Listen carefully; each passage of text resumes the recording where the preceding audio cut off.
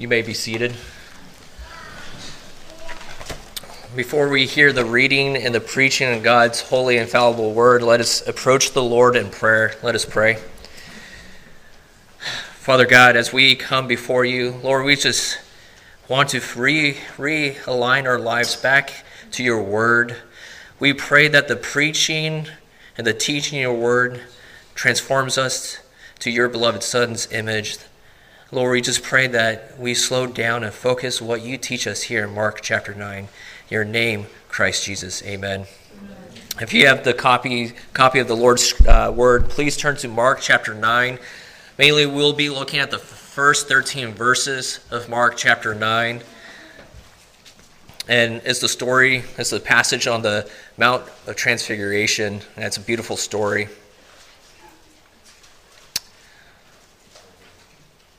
The first 13 verses of Mark chapter 9.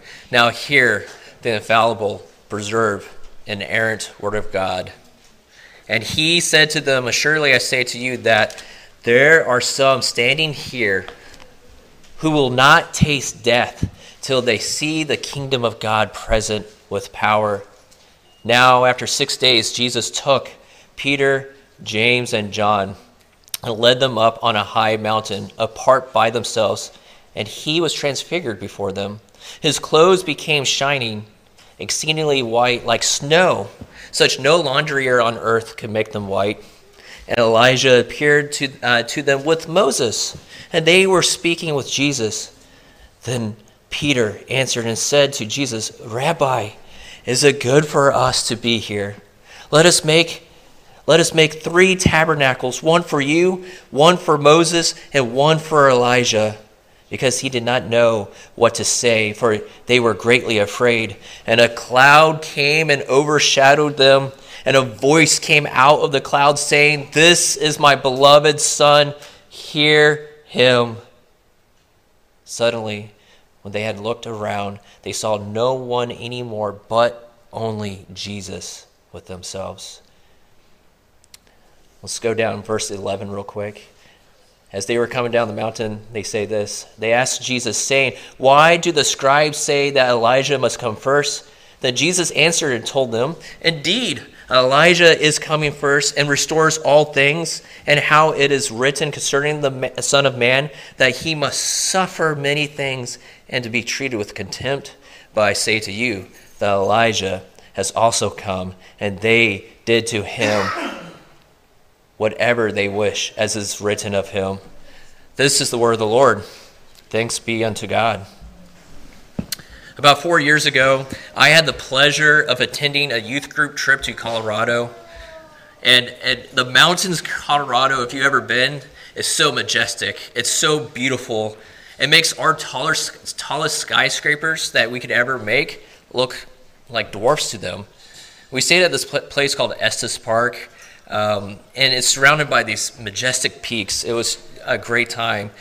Me and one of the other youth leaders decided to take the middle schoolers up on one of the climbs up to one of the peaks. And this hike wasn't easy. All right, I hate to say this. I was struggling to climb up this this peak, right, with these middle schoolers. And as a former Marine and also now a paratrooper, I'm very prideful about my physical fitness, right? And I felt like I was about to fall out. And if I was feeling like that, guaranteed several of these middle schoolers were struggling climbing up this mountain. But when we made it to the summit, to the peak, what was up there blew us all away. We weren't ready to see what we saw on top of this mountain. It was early in the morning. The sun was, coming up at that moment, and what we saw was just breathtaking. As we made to the summit, we saw God's beauty and majesty revealed to us in the book of nature that was so beautiful that even though we're on the top of the mountain, the beauty and the glory of the Lord floored us. And that's what we have in our passage this morning in Mark chapter 9. We see at the top of this mountain, the Mount of Transfiguration, the glorious majesty of our Lord shining so bright that floored the disciples.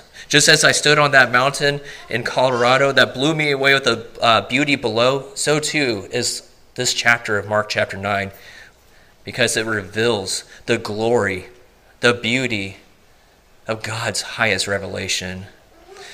If you know your Gospel of Mark well, which I know you do because Pastor Andy says he has scholars in here.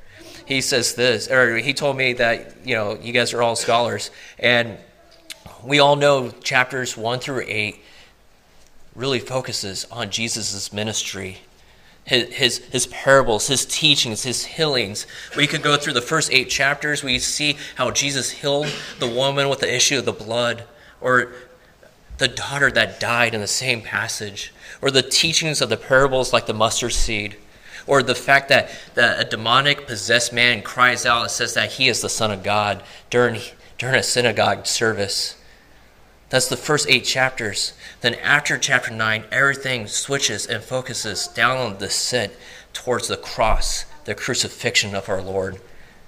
But here in chapter 9 is the peak of Mark's gospel, the very point to which Mark wants us to hear this morning, which is God's revelation. And what we see here in Mark chapter 9 is no eye nor mind could ever conceive of. I'm sure you're like me. When you read this passage, you're just blown away with this message. How can this mere man, if he was a mere man, right, if you were looking at a more critical lens, could transform before the eyes of the disciples? That's the point. He's not just a man, but he is God in flesh. And here we have a moment of Christ's glorification, but also God the Father's declaration to the disciples, and namely also to us, that is summed up in 2 words: only Jesus. And that's the main point to this passage, the peak of Mark's gospel, only Jesus. And that's why I titled this sermon that 2 words, only Jesus, because God's revelation points all to Jesus. It is only Jesus Christ that we find in the Old Testament, that all the types and shadows of the temple, everything that we read about in 1st and 2nd Kings points to the coming Messiah, and we see that pinnacle of God's revelation in the Gospels pointing to only Jesus. And that is what I want you to learn for me this morning, that if there's anything else you get from me at all, is that Chaplain Bod talked about only Jesus, because frankly, there's nothing worth talking about except only Jesus in this life. And beloved, you may be struggling in your life right now. We've heard so many prayers about what we are going through or what our friends and family members are going through. You may be struggling there. Better yet, you may be struggling with sin in your life even now. Or better yet, because you guys are all scholars, you guys are probably wrestling with some passages or doctrines of Scripture, and you don't know what to do. Let me reassure you, friends, there's only one person to go to, and that is Jesus only. And that is the point of God's revelation to us. It all points to his only begotten Son, the one who loved us and died for us on that cross. I want to divide our passage this morning in 3 different sections. The first section is verse 1, and how Jesus is continuing his message to the disciples and also to the crowd, saying that there will be some here, standing here, will not taste death until they see the kingdom of God come with power. The second part, we get a glimpse of God's kingdom and power from verses 2 through 8. With a glory cloud, with Moses and Elijah showing up, the transfiguration of Christ, and also God the Father's word to the disciples. I like to call this the doxa apocalyptic, or glory unveiling revelation of God to the disciples, and namely also to us. And third part, we have the disciples' last question, or questions for clarification to Christ about God's kingdom. And their questions actually presuppose that they actually saw God's kingdom come with power and with might. Without further ado, let's dive in on our first point. Point 1, some will not taste death until they see the kingdom of God. We see that in verse 1. If you look at verse 1, this is what Jesus is saying. Surely I say to you that there are some standing here who will not taste death till they see the kingdom of God present with power. And notice this passage in the last part of chapter 8, verses 34 through 38, is Jesus' discourse about picking up your cross and following me. Then he adds this at the end of that passage, or that discourse, that there will be some who will not taste death standing here till they see the kingdom of God come. And what I love about that little discourse that he shares with them, we all know this passage, pick up your cross and follow me. And whoever desires to save his life will lose it, but whoever loses their life for me and for the gospel's sake will save it. Beloved, we all know what the cross represented in the first century. As a public execution. It's a public execution against the Roman government. Whoever had a cross, you could guaranteed, if you saw them carrying a cross, guaranteed that they will be dead by this evening. It was a horrific, horrible death people experience. It was gruesome, very inhumane. And Jesus is telling the disciples, the crowds, if you want to follow me, if you want to be worthy of my disciples, you have to pick up your cross and follow me. And just think about that for a second, beloved. Jesus is speaking to Jews here in the crowds and to the disciples. To be publicly put to shame, publicly exposed on that Roman cross is to show your shame. To be crucified was to die on a tree that pointed to someone being cursed by God. Not just that, it shows how unclean they are, because what ate people who were crucified? Unclean birds of the air, vultures and ravens. So for the Jewish audience seeing or hearing Christ and picturing that cross, they're saying, wait a second, Christ, if we want to live for you and save our lives, we have to live in a life where we are treated unclean and actually physically die? How does that save our lives? They were pondering that, probably questioning that, and the disciples, I'm sure they didn't comprehend it either, because if I were in their sandals, I'll be like, Jesus, what are you talking about? This doesn't make sense. How can one save their life if they're dead on the cross? Then he says this in Mark chapter 9, that some here will see the kingdom of heaven before they taste death. Oh, that's such a beautiful message, beloved. Christians have to live for Christ, and that's the message at the end of Mark 8, beginning in Mark 9. We have to, it's all for Christ, or it's not at all for Christ. And that is what Christ is saying to the disciples. And that's the junction for our lives today. It's either all of Christ in all areas of life, or not at all for Christ. You see that? And that's what he is saying here to them at the end of Mark 8, beginning of Mark 9. Because if you truly want to be called a disciple of Christ, you have to live for him and him alone.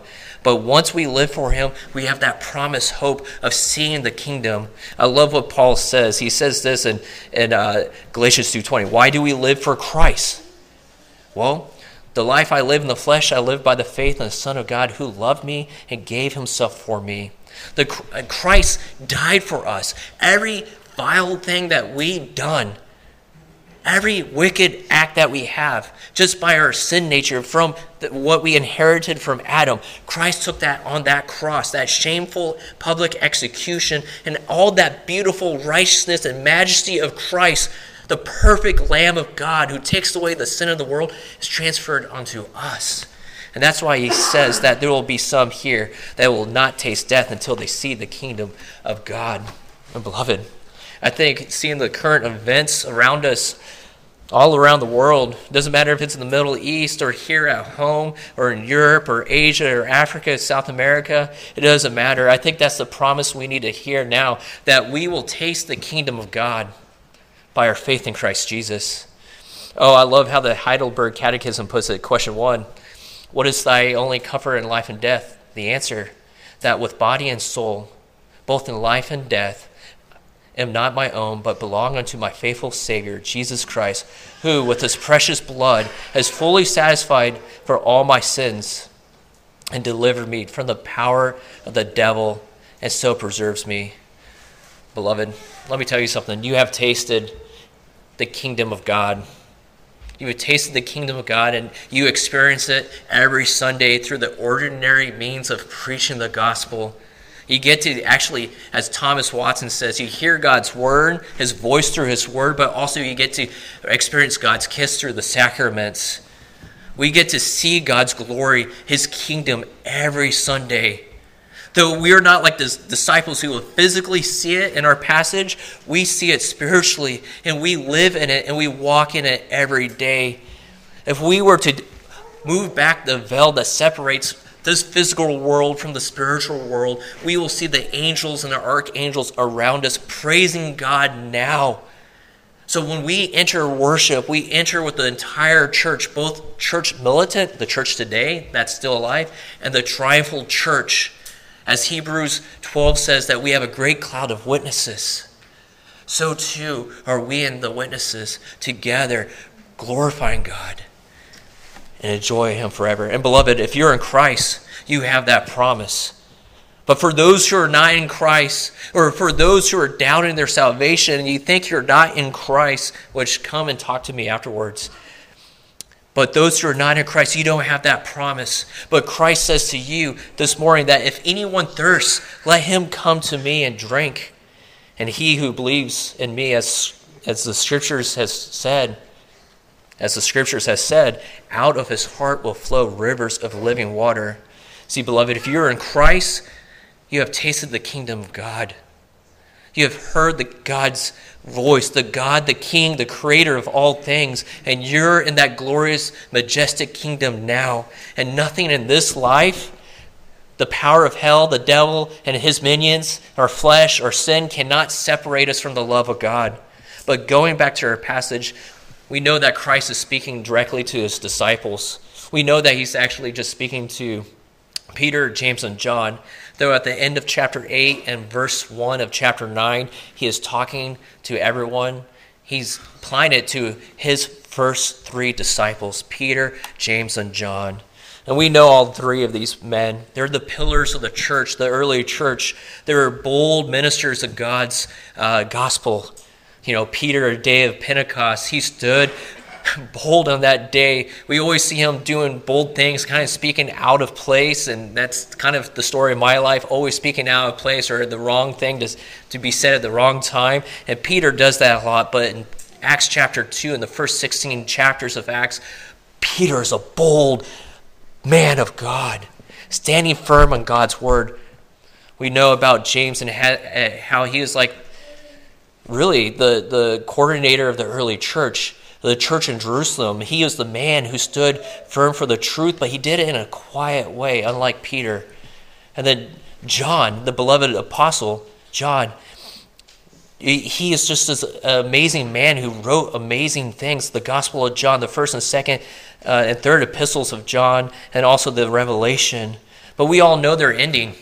Peter and James were martyred for the gospel. Peter, as the tradition says, church tradition says, was crucified upside down. So he literally picked up his cross and followed Christ and died upside down. James was the first martyr of the church, the first disciple, of the church, and he was beheaded for the gospel's sake. John didn't die from a gruesome death, even though he was tortured a lot.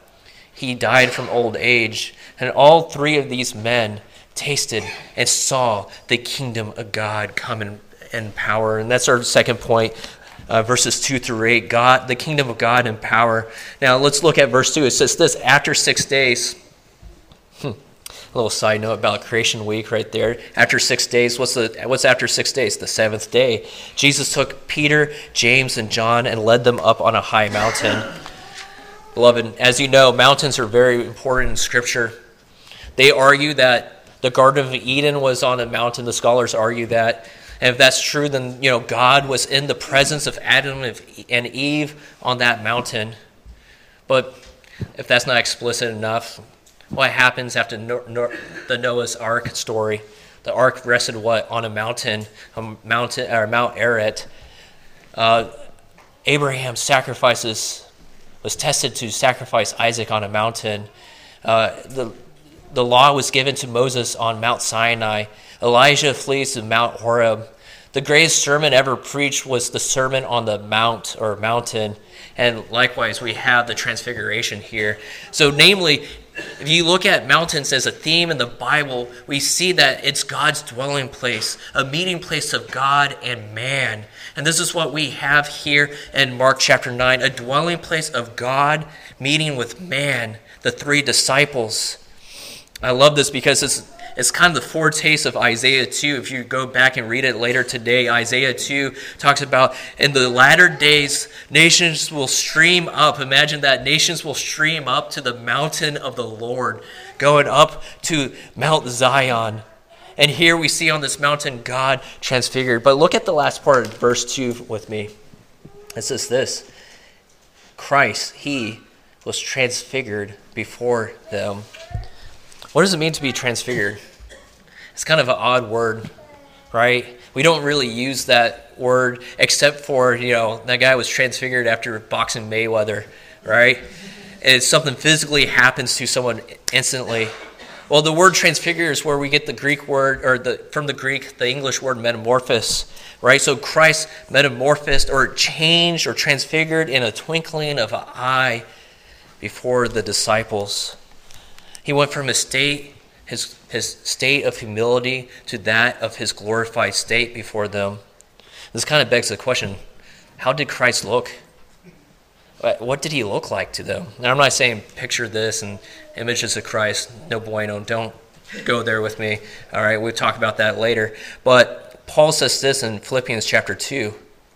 Christ, being in the form of God, did not consider it robbery to be equal with God, but made himself of no reputation, taking the form of a bondservant, of a slave, and coming in the likeness of man. And we see that changing. Christ changed from that likeness of no reputation, that of a slave, to that of his glorified royal state of what he has in glory from God the Father. We see that actually in verse 3. If you look there, even his clothes change. So Christ physically changed from his state or a state of humility as a servant or as a slave, but even the clothes to which he was wearing as a slave was changed from that to his royal, majestic clothes that he has from the Father. I love what Mark says. If you look at the last part of verse 3, of course, chapter 9. I don't know why I'm repeating myself. He says this: that his clothes changed exceedingly white like snow, such that no laundrier on earth could whiten them. I love that. I love that about Mark's description, because he is describing not only Jesus' physical appearance change, but even his clothes change. But if you don't mind, turn to Matthew 17 as a reference. This is Matthew's version of the Transfiguration. I love this, and if you guys get time, you put the Transfiguration passages next to each other, you'll see a lot of similarities, but also some variations. Luke 9 is the other passage as well. But Matthew 17, verse 2 says this: Jesus was transfigured before them, the disciples, and his face shone like the sun, and his clothes became white as snow. Beloved, this is a beautiful picture of Christ. Not only did he change physically and his attire changed from that of a slave but to that of a king, but his face was shining bright like the sun. Just like the day when I was standing on top of that mountain in Colorado, seeing the great rays of the light shining through the clouds, through the cumulus clouds, that's just breathtaking in itself, shining bright on certain parts of the valley, illuminating it. Now we see Christ's face shining so bright, illuminating the souls and the minds and the hearts of the disciples. This harkens us back to Exodus 34, if you remember, when Moses was finished with meeting with God in the tabernacle face to face. God spoke to him face to face like a friend speaks to a friend. that when Moses walked out of the tabernacle, his face shined. It actually frightened all of Israel. What does Moses do? He puts a veil over his face. But here in this passage, we see Christ's face truly unveil before the disciples, shining so bright and beaming into their lives. And that's why I think in verse 6, they were greatly afraid. This is before that cloud came over them. The disciples were greatly afraid, seeing Christ as he is. All glorious, all beautiful, all majestic. Changed in a twinkling of an eye, and he's shining so bright.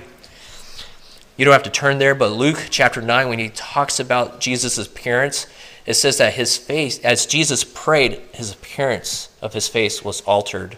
So you see that Mark focuses on the outward appearance of the clothes. We see that Matthew focuses on the face, but Luke focuses on Jesus' prayer life and how he was changed before that, before their eyes. Oh, the beauty of God, the Word of God, the incarnate Word itself shining so bright here in our passage. But what's really remarkable is it throws me off, and I look at it's in verse 4. Look there for a second. We have Peter, James, and John with Christ on this mountain. Jesus transforms before them. And according to Matthew, his face is shining. And already you're like, what is going on? If I was either one of those disciples, I'm holding on to one of them. Like, what is happening right now? If they're like, Peter's here and James here, if I'm John, because I want to be called the beloved, I'll be holding on to them. Or if they're off to the side, I'm hugging one of them like, brother, what are we witnessing? Then out of nowhere, Elijah and Moses appears. Beloved, I love Moses. I think he's one of the most important figures of the Old Testament, except for God and Abraham, right? And Moses, you remember the day after Israel betrayed God and sacrificed what they should have and erected a golden calf. And God said, you know what? I'll send my angel with you guys to go in the land, but I will not go with you. We remember what Moses did, right? He stood between Israel and God as that great mediator, saying, God, we cannot go in that land. It doesn't matter if you send an angel with us. We cannot go unless your presence is with me. And God's like, yes, I'll do it for the covenant I made with Abraham, Isaac, and Jacob. What a bold statement and bold move from Moses. Then Moses does something even more grand than that. He asks God, show me your glory. We know the story. God's like, you cannot see my face and live. You will die. You can't see the front side of my glory, in other words. I'll hide you in the rock, and when I pass by, I'll lift up my hand so you can see the backside of my glory. And Moses was blessed from that scene. But beloved, in our passage, if you look at it, Jesus is standing there unveiled before Moses, shining so bright. And now Moses is seeing the full glory of God in Christ Jesus. That is what he wanted to see on that mountain back in Exodus. Now he sees it here in the Gospel of Mark. And the other person we have is Elijah. Elijah, from my studies, and someone could correct me if I'm wrong because you guys are scholars like Pastor Andy has told me, Elijah never asked for God's glory. He was just a faithful man who preached repentance to Israel during the division, during the great apostasy in Israel. We know his story. I know Pastor Andy's been going through 1 Kings with you before he went to Uganda. 1 Kings 19, we see Ahab and Jezebel just running amok and just doing evil things to Israel and to the people there. And God calls Elijah to be a covenant prosecutor to remind Israel that they are breaking God's covenant and law, and he's calling them to repentance. Well, we know the story. He gets afraid. He flees to Mount Horeb. He wants to meet with God, and he hides in a cave. We know this. Everyone knows the story because Pastor Andy went through it like 2 months ago. It's still fresh in your mind, right? Elijah experiences God in that cave through a still, small whisper. Through that still, small whisper. And God tells him, get up and go back and preach repentance. What are you doing in this cave, right? Now in our passage, we see Elijah actually meeting face to face that small, still whispered in the incarnate Word of God. But if you're like me, you're wondering, what is going on here? Why does Moses and Elijah show up? Are they dead? No, God calls them back for the disciples' benefits. Look with me. He calls them, and then, Peter's like, what do? Do we build these tabernacles for a continual revelation? Beloved, the idea for this passage is this. Moses and Elijah did physically show up for Peter, James, and John, but they stand as witnesses and representatives of the Old Testament, of the law and prophets. Right? So what they are witnessing, Peter, James, and John, what they are witnessing is everything that Moses and Elijah testified in the law and the prophets for them. So check this out. So Peter, James, and John are the first eyewitnesses of God's kingdom and power. And they see it in Christ Jesus. And then Moses and Elijah, the representatives of God's revelation, is confirming what they are witnessing. This is that divine doxa apocalyptic, or glory unveiling of God's final revelation. And beloved, if the story just ended here, if the chapter ends and the gospel ends, this is enough for us. This is enough for us to be Christians, to look to Christ, the fulfillment of all the Old Testament prophecies. As Peter is talking to Jesus in verse 5, talking about building tabernacles, about keeping them there so they could have continual revelation. We see in verse 7 the pinnacle of this entire chapter, and yes, the entire book. Read with me what it says. A cloud came and overshadowed them. Stop right there. Well, Peter's talking about building tents. This cloud comes and overshadows them. I love what Matthew says in his description. A bright cloud comes and overshadows them. Luke records that the disciples entered into this cloud. This cloud represents God's full glory, God's full presence. We understand that in Exodus, how God led Israel by a pillar of cloud by day and a pillar of fire by night. If you want, write this down and look at it later in 1 Kings 8. When Solomon finished building the temple, he brings in the Ark of the Covenant. What happens? The glory cloud, the full presence of God falls down in that place.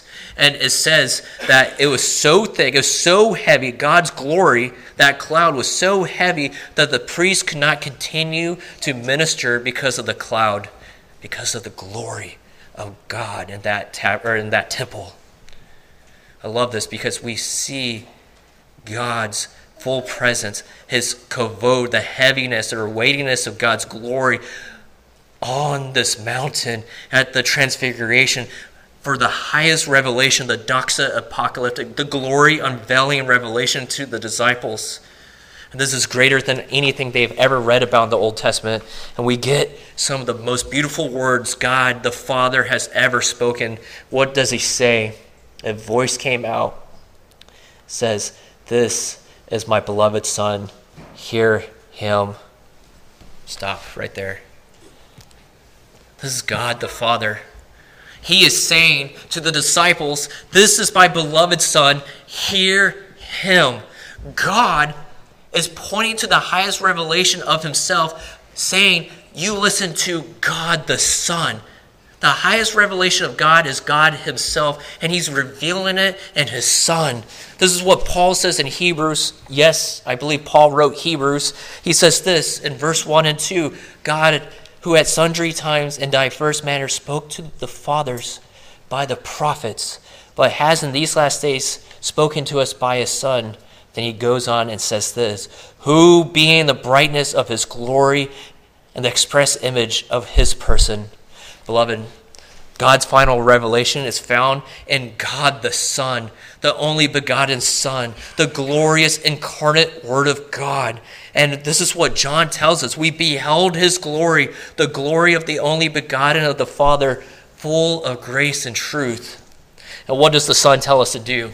He says, repent, put your faith and trust in me. I am the way, the truth, and the life. No one comes to the Father except by me. Beloved, are we doing that today? Are we running to Christ and only to Christ and hearing and listening to Him for our guidance and salvation? We may know some people are wrestling with that. They may not be in this building today, or better yet, it might be friends and family members elsewhere who are wrestling with their salvation. Are we helping them to hear Christ today? That is the highest revelation, and you will not have your highest joy, your highest good in life if you are not listening to the Son of God. God the Father says to us, "This is my beloved Son, hear Him." And this comes to our last and final point, really verses 11 through 13. We see that the disciples are descending down from the mountain, and they're applying, I love this, they're applying what God the Father just told them. They're like, "Yes, Lord, we're going to listen to your Son." Hey, Jesus, we got a question for you real quick. Why do the scribes say Elijah must come first? That question kind of presupposes that they experienced the kingdom of God in power. But yet, they didn't see Elijah. They didn't see that grand minister, the grand prophet of God to make things all new. And this is based off of Malachi 4:5. "Behold, I will send before you Elijah the prophet before the coming and great day, dreadful day of the Lord." So they were asking Christ for some clarification of that passage. If the kingdom of God is to come after Elijah inaugurates it, how is that true when we haven't seen Elijah yet? They're asking it like in a Minnesota nice way, as my wife would like to say. Very polite, but very direct at the same time. And Jesus' answers is plain to them. Indeed, Elijah is coming first and restores all things. And how it's written concerning the Son of Man that he must suffer many things and be treated with contempt. But I say to you, Elijah has also come, and they did to him whatever they wish, as is written of him. Mark doesn't tell us, but if you go back to Matthew 17, Matthew says, the disciples understood this to be John the Baptist. And John the Baptist, he was a prophet of God. As Jesus says, he was the greatest one born of woman, right? He, according to God, had the power and the spirit of Elijah, Luke chapter 1, to preach repentance, and that's what he did, and he was killed for it. The disciples were right. Elijah must come first, and Jesus acknowledges that, but he also explains to them that he has already come in John the Baptist. See, their expectation about the kingdom, what they physically or thought with their imagination, wasn't met, but spiritually it was already met. Just like how we experience God's kingdom every Sunday, we may not think this is God's kingdom, but it is. This is a glorious kingdom, and you, my dear brothers and sisters, are in it now. I just got one application, really, and it's going back to verse 7. This is my beloved Son, hear him. How do we know the Son? How do we understand who Christ is? Simply, you open this up, you read this word every day, meditate on it day and night, so that we may be careful to observe everything the Lord has revealed to us. Better yet, when we pray, let's pray these words. I love the Trinity Psalter hymnal because we sing God's words through the Psalms. And beloved, let us teach our children that. For those who have families, do not neglect family worship. That is vital. Our children will hear and see, taste, feel the word of God at a very young age, and this word will not return void. So the more you learn the word of God, the more you will know God the word. The more you read your Bible, the more you will hear the voice of the Son of God who loved you and died for you. And beloved, there's nothing more joyful than me to see brothers and sisters coming together to open up the Word and dig for that truth. Because the more you dig, the more you will find the gold of God here. For those who are not in Christ, let me challenge you something. Open up this Word, turn to the Gospel of John and read it. Grab one of these brothers and sisters to help you understand some things and really realize who you are before God. Because just like the disciples, who are undeserving, wretched, vile sinners, undeserving to receive that beautiful sight of the kingdom of God and power. Likewise, you are too undeserving of anything, undeserving technically of the very breath in your lungs because your continual hatred of God, rebelling against him. I pray that you repent, and if that's you, come and talk to me this day. If you are doubting your salvation, beloved, where else would you run to have a confirmation of your salvation? The Word of God. Run to it.